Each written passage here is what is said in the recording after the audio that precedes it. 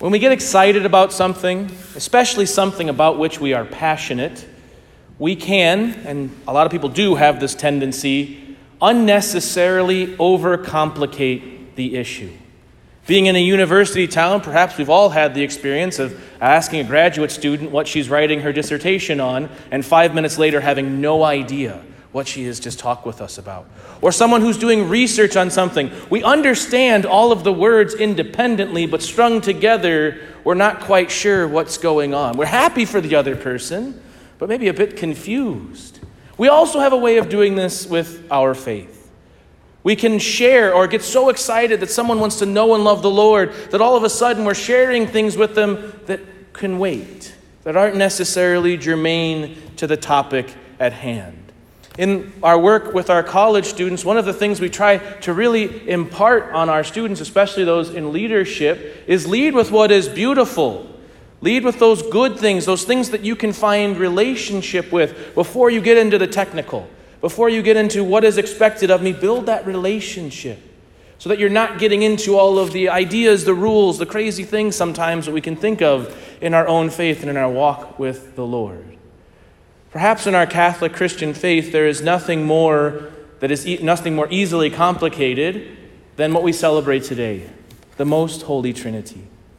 In priest circles, we joke that on Holy Trinity Sunday, it is the one Sunday of the year you are allowed to say something a bit heretical to make people understand. Now, to be fair, we should never say anything that's heretical, but the joke is that the Trinity can be so complicated to explain.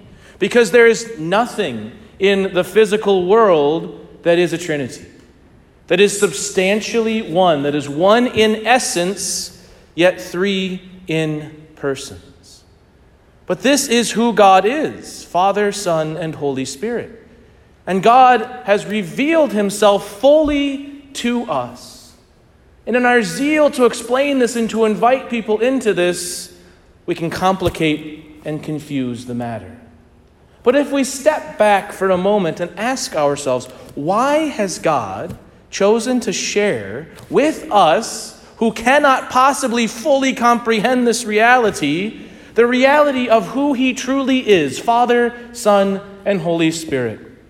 In a way, it would be enough for God to reveal himself as he did to the Israelites, as a powerful, mighty Father who can free us from slavery. That would be enough, wouldn't it? It would be enough for God to become one of us, as he did in Jesus Christ. And yet God goes even further. He reveals himself to be Father, Son, and Holy Spirit, a God who desires not just to show us his power, but to perfectly unite himself to us, to make us one with him. God reveals who he truly is to us so that we can reveal who we truly are to him. And have that unity that God has in himself in our life. And open our hearts to the mystery of it all. When we follow after God, we are living in a mystery. There's a certainty to our faith, but there's also a mystery to it. We are agreeing in following God and being in one with the church and in unity with this Father, Son, and Holy Spirit, to live in a world where even dark things, difficult things, painful things can be transformed into something good. We may not know it in the moment, but days, weeks, months, years, decades later, we understand that God, in this great mystery of revealing himself to us, allowed us to suffer that little bit so that we could love as God loves the person who is going through something similar, the person who is hurting and struggling as we once did. God reveals who he is to us so that we can be God in a way for other people because of that sharing in the mystery. Jesus makes it simple for us. This is the very last part of the Gospel of Matthew. Go therefore and make disciples of all nations. The Lord reveals who he is, Father, Son, and Holy Spirit, invites us into that, and then sends us out to share that with other people. That when we follow after God, when we live in this great mystery that is a unity and a Trinity, we find that this is the greatest and most compelling way to live our life. That our relationships are enriched because not of the certainty of, facts and figures, but of the beautiful mystery of new life that is possible in the one who is three. And so we are called, therefore, not just to dwell in that mystery, but to dwell and to share. It's the beautiful both end of our faith. To know and to be known, to be shared, to receive and to share. This is who we are meant to be.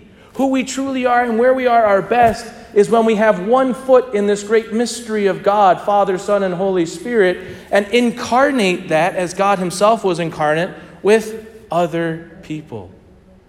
To share the faith. To go again and again and again to the Lord. We do it every Sunday in the Eucharist. Sometimes we go even more to Mass so that we can receive the fullness of God in our hearts through the Eucharist. So that we can, throughout the week, share God with the world that so desperately needs that love. In St. Augustine's own exploration of the Trinity, he uses the image of love because God reveals himself as love. 1 John 4:8, we heard it a few weeks ago. God is love.